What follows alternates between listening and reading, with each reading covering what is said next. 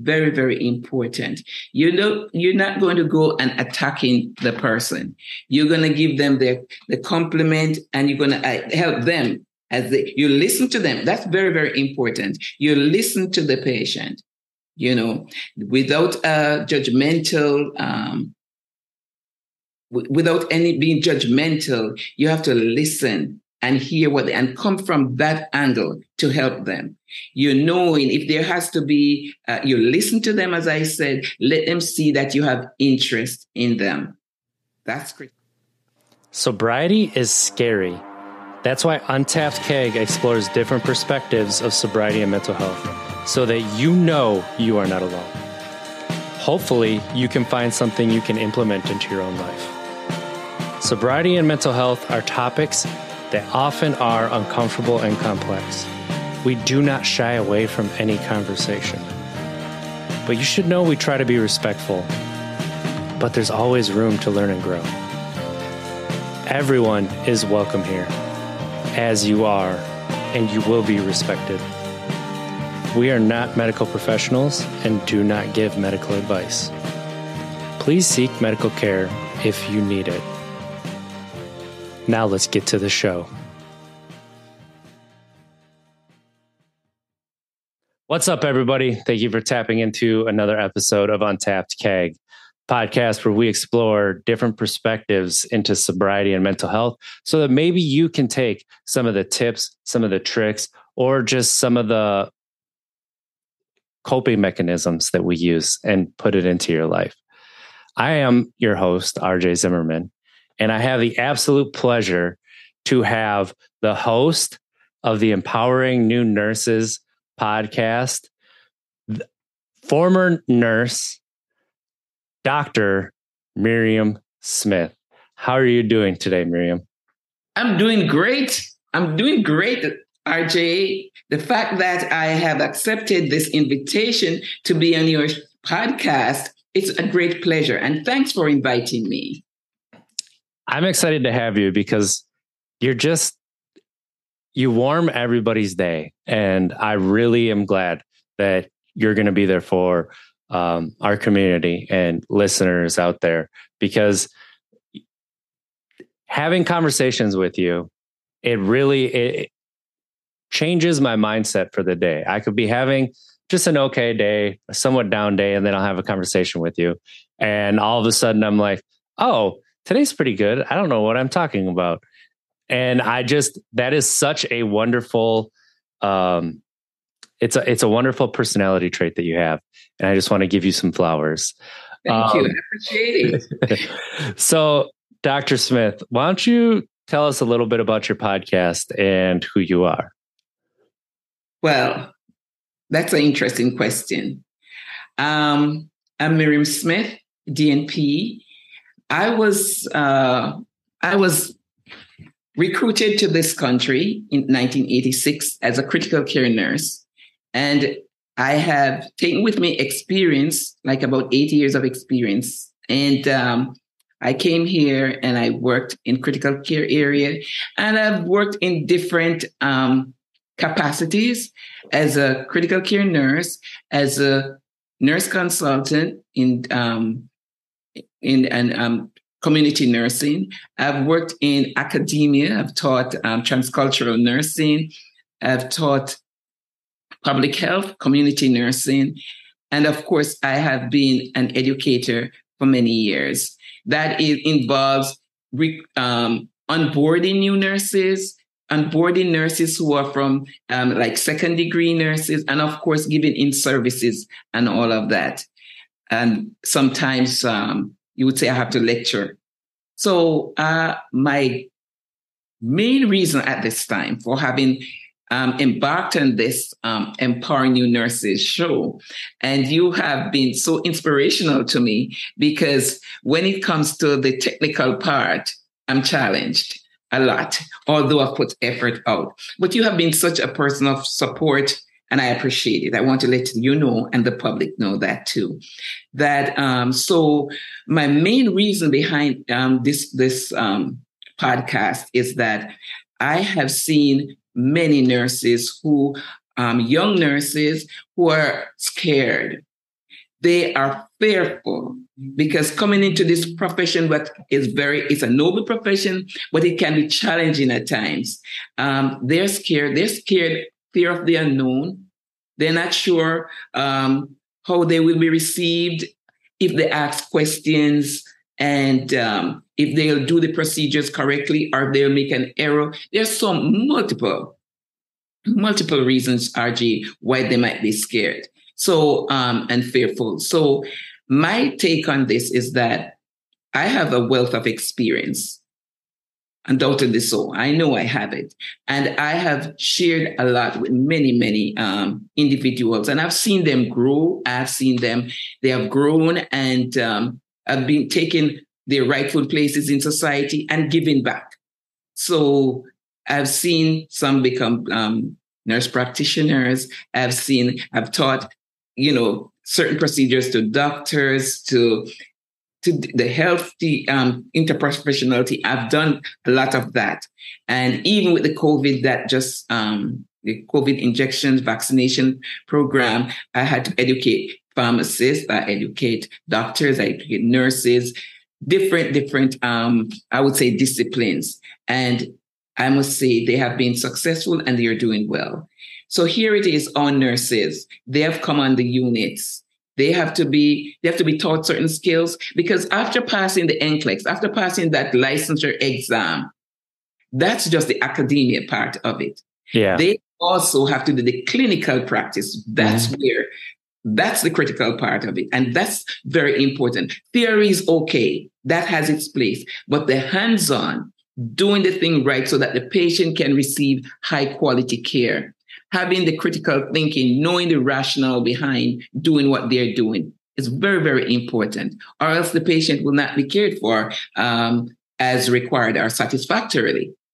So here it is. That's my reason behind doing that. And in so doing, I can help my young nurse. I can help my second career nurses. I can share with them communicating effectively. I can also share with them skills. I can give them some of my pointers, tips that I have used over the years that have helped me and helped others. I also have other seasoned nurses like coming on and share some of their experiences and say how they can help the nurses. Because, RJ, there are many nurses who are definitely willing to share or impart their knowledge and their skills to help the younger nurse grow. So that's what it is. And it's extremely wonderful that you're going to take, instead of keeping your knowledge, and your experience, you're going to create a platform to help other people learn and grow. And it's a very incredible thing because a lot of people, like you said, the technical, it's not great.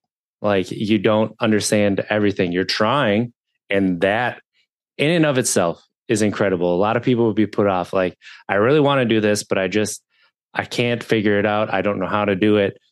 But you're like, you know what? I can figure it out. I'm going to try to figure it out. And you know what I'm going to do? I'm going to reach out to somebody who has figured it out to see if they can help me too. A lot of people would be stopped by that.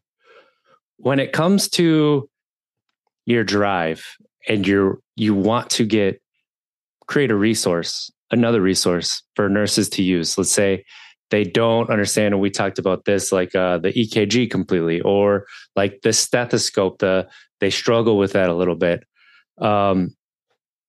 What made you want to really take your experience and put it into an audio or video platform so that new nurses might be able to look them up, or even experienced nurses who need a refresher? Right. So think of it this way. There are individuals who are out there who want definitely to make a transfer or a transition to another area. For example, in critical care or a step down or a telemetry unit. And there are requirements to be in those areas, for specialties. And for example, working in the emergency room or the telemetry or the ICU or the NICU or the labor and delivery. Those are areas where you have critical patients who have to be cared for. Many times they are being monitored. And when I say monitored, they have different lines, different tubes, whether they're in the cardiac monitor. And you may go into a critical care area. You may go into an area you see, or when you go in the hospital or someone for you go in the hospital and they hook them up to a machine and you're seeing the different lines on the monitor and what it's saying, and you may hear some noises and all of that. What is it all about? Now, the nurse who works in those areas, they have been trained, they have been equipped to be able to recognize different rhythm or different sound. Look at that. What is happening there? Is the heart slowing down? Is it going too fast? What's the parameter? The rate, so forth. And the lines, what are they looking like? Is it straight? That's going to tell me that it's death or something, or disconnection or something. So this is an awareness and being capable to respond appropriately to the changes that are occurring for these patients. So therefore, if one needs that type of help, and which can be scary, because I remember being trained at that time in critical care at the University of the West Indies, Jamaica West Indies. Initially, it's scary, it's fearful, but you have some young nurses who are prudent nurses, but they don't know that yet.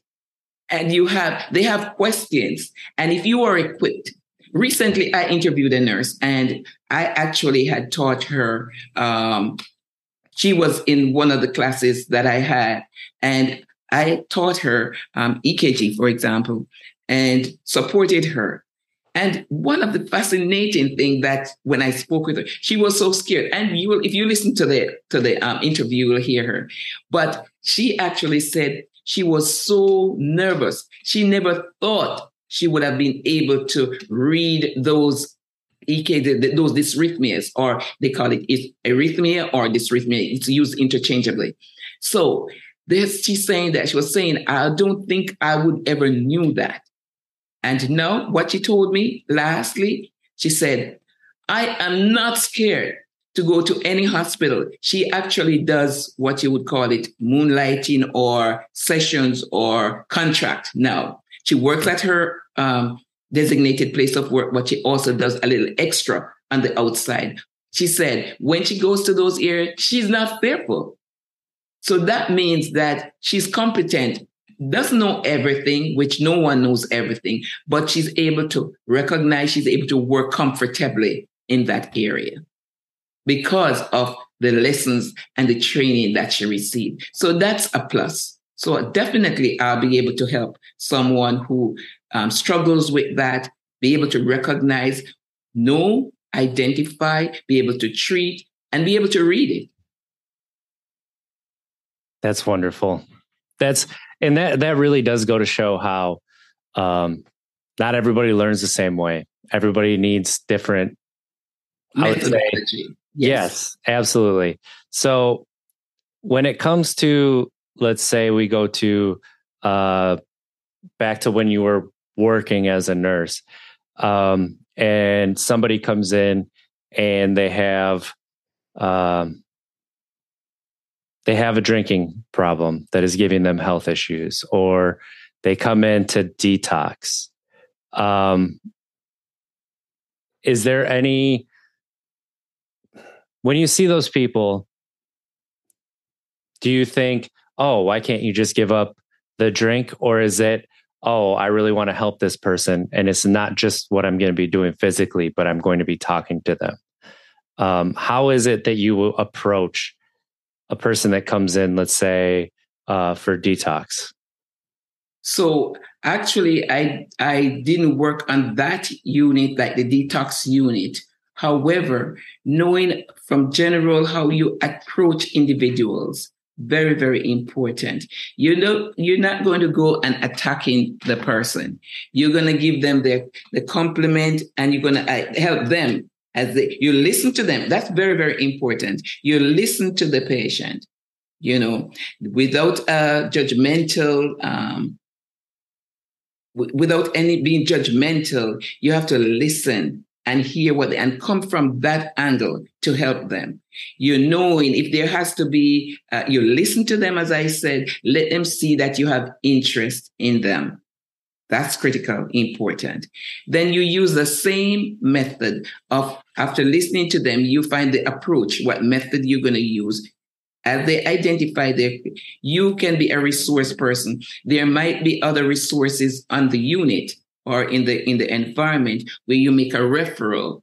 You discuss that with the team, of course, because here it is. It's not just the patient might behave in a certain way, which is maybe not acceptable. But what is that causing from? What's the result of this cause? This might be the withdrawal. This patient might be withdrawn, wanting to go out and get some and get that alcohol, or maybe asking somebody else to bring it in. There's so many different factors that can contribute to this patient who needs that individualized care. And therefore, as I said, you might have individuals who are the same situation.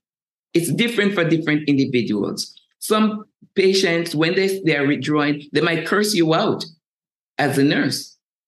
You'll be surprised to know sometimes that nurses have taken abuses from patients.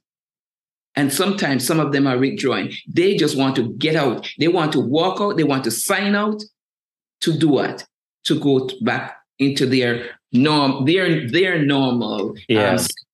and have the alcohol and so forth. When nobody be able to say anything to them, as it were, they make their decisions. So listening to me is very important. And also, as you educate that patient with their medication, there's some medications that interact with the alcohol. And instead of helping, it will be more detrimental. So there it goes. You have to educate. You have to see where they are and help them and make referrals. Sometimes as you make referrals and the doctor discusses it and so forth, they have to go to some other systems where they'll get treatment and so forth. And if they're willing to, many of them will accept that and go get treatment, and they see you again, and they will thank you for having made that recommendation for them.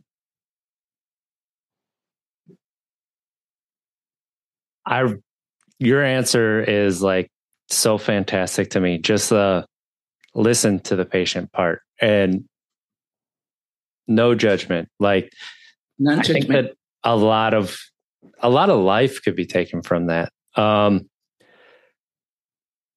Speaking of like listening and what you said about nurses taking abuse, like honestly, even before I met you, like that didn't shock me.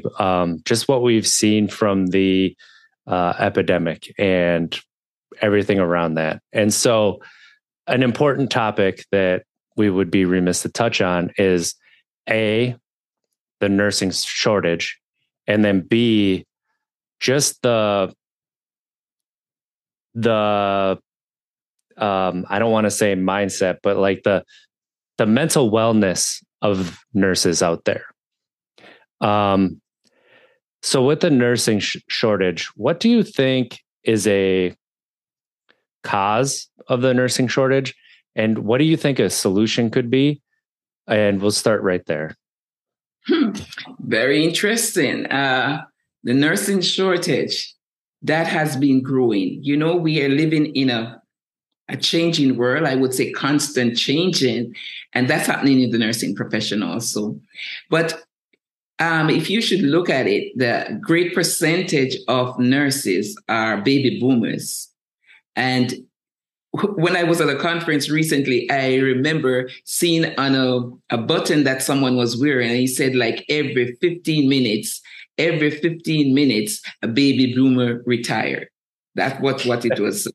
So you know what that means. So the shortage is there. Number one, nurses, we're getting older, including myself. Some have retired, and some, because of the COVID situation, they chose to leave earlier than they had planned, right? They have reached the age, but they would have stayed on a little longer, but they have made decision to leave. So the shortage is real. And so in order to help solve some of those problems, right now in New York, I know they're offering, the government there, they're offering individuals to, some scholarships to help to aid and resolve this problem, get young people coming into the nursing profession. And it's not just in New York, in other states that is being embraced. So with the COVID, you did ask about the COVID. I'm telling you, I was part of the team that had to educate and skill. I would say, let me put skill up in quotes, because within that short period, within that time frame, nurses who worked not at the bedside or clinical capacities, they had to be refreshed, as it were. And so we had to train, as it were, demonstrate. We had blood transfusion. We had to go through different skills. We had catheterization. We had putting on the preventative apparatus, and also removing them in the fashion to prevent transmission of diseases. We also had traveling. It was just phenomenal, and it's unbelievable. But the things that were covered within that short time, and the mindset, because let me tell you, we had cases where people were coming on who didn't want to be there in spite of all was happening.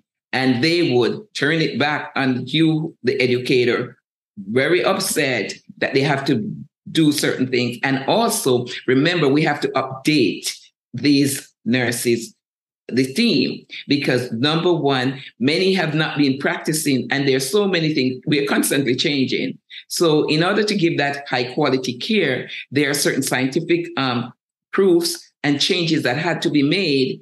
Well, some of those other individuals, because they're not practicing clinically, they were not acquainted with at this time. So we had to some of them had to undo some of the learning that they had. So they were really adamant about some of those changes that they had to make. So definitely, there were times I would wear a lab coat, usually as an educator. And when the situation was so gross and grave and not enough critical care nurses, my colleagues and myself, we had to just back that off, got on board, cleaning ventilators, giving medications, and doing the best we could, for the survival of life. So it was being challenging, being on some of the units, and nurses would ask me as an educator again and say, we are not comfortable doing this. We are not doing this. We never used to do this.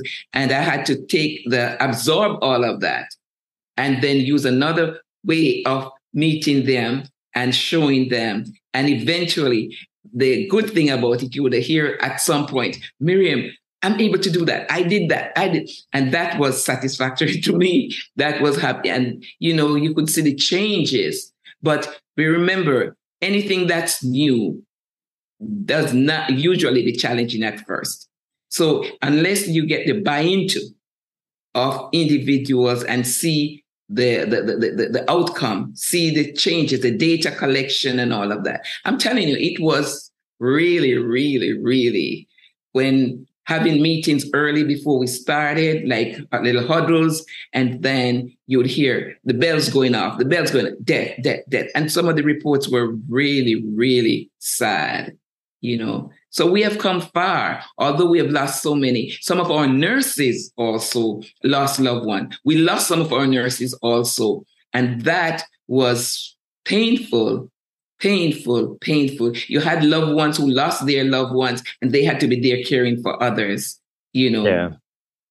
So that was an experience indeed. It's one of those times, and I think as a profession too, that we lose sight of the human behind the care, right? Mm-hmm.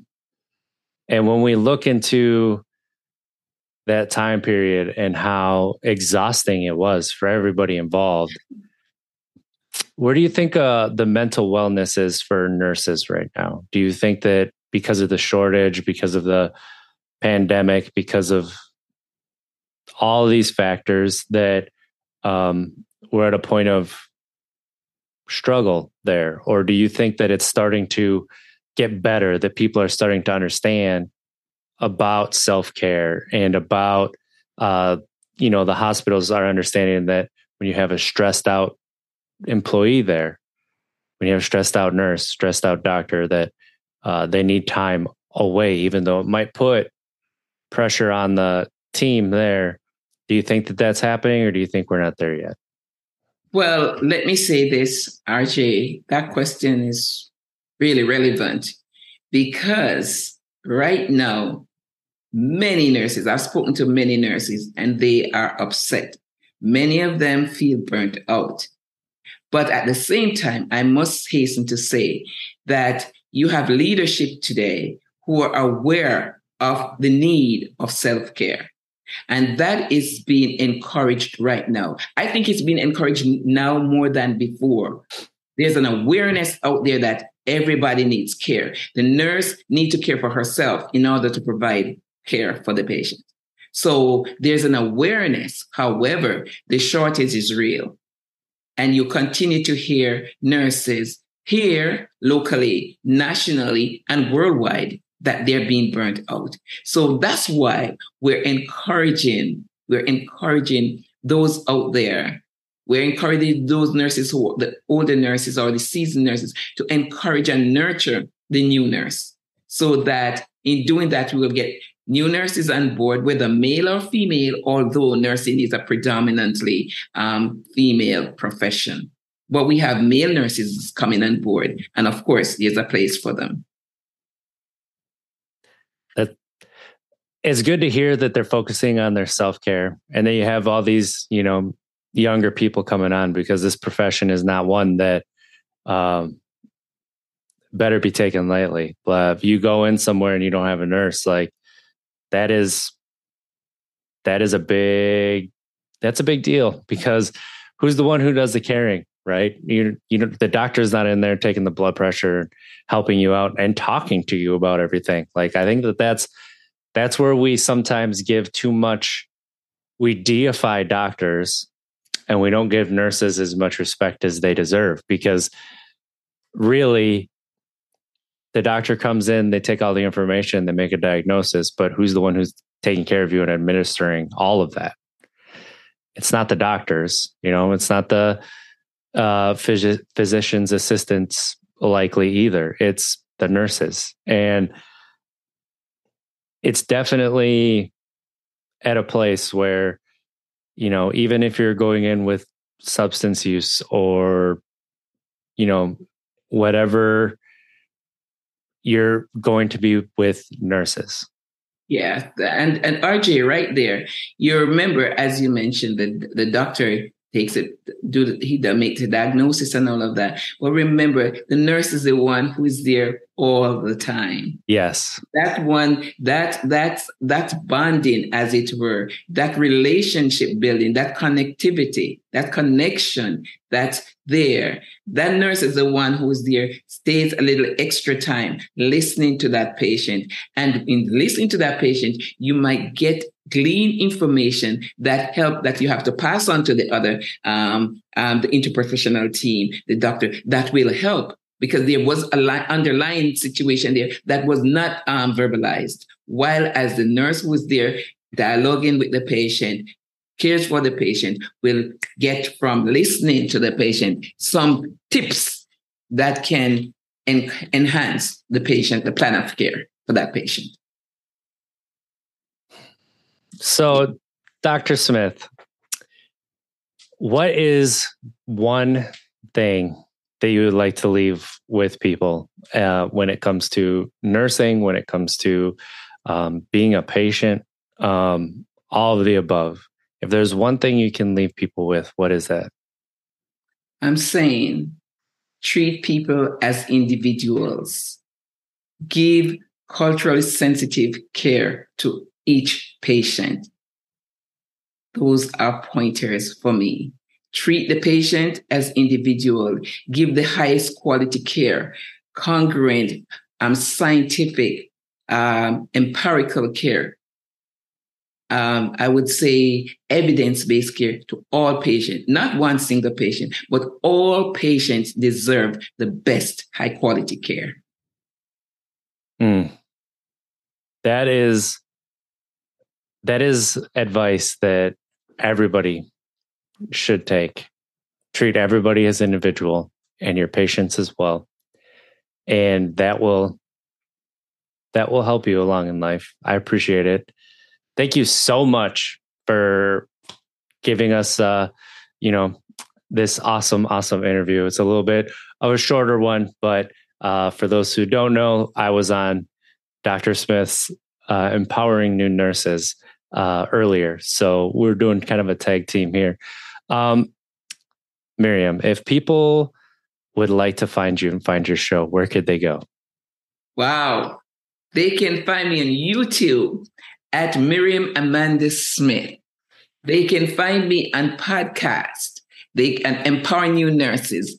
They can find me on Instagram at Podcast Mir. I'm also on Apple and Spotify, TikTok, Facebook, all the above. I love it. You're so good at that. I wanted to set you up because you've been working so hard at that, and just amazing. So for those who don't know, Dr. Smith and I went down to the Podcast Movement Conference, and it was the first time we met in person, and it was a wonderful week. And I definitely miss my friend. So this has been a fantastic way to catch up. So for those who don't know, this has been Untapped Keg podcast, where we explore different perspectives into sobriety and mental health so that hopefully you can take something and put it into your own life, because we are not the same person. We cannot do one for one. There is no cookie cutter. And that is what I want people to take away. So if you're looking for us, Untapped Keg on all social media platforms, and you can find us at youtube.com/untappedkeg. Go to untappedkeg.com, hit that subscribe button so that you know when a new episode comes. Leave a review. Tell me how I'm doing. Let me know if there's a subject or somebody you would like me to reach out to interview. And let me know if there's different things that you'd like me to talk about that I can explore. So with that being said, let's try to be better tomorrow than we were today. Because at least if we don't make it, we tried. Have a great week, everybody. I love you. Love you, RJ. Great. Thank you.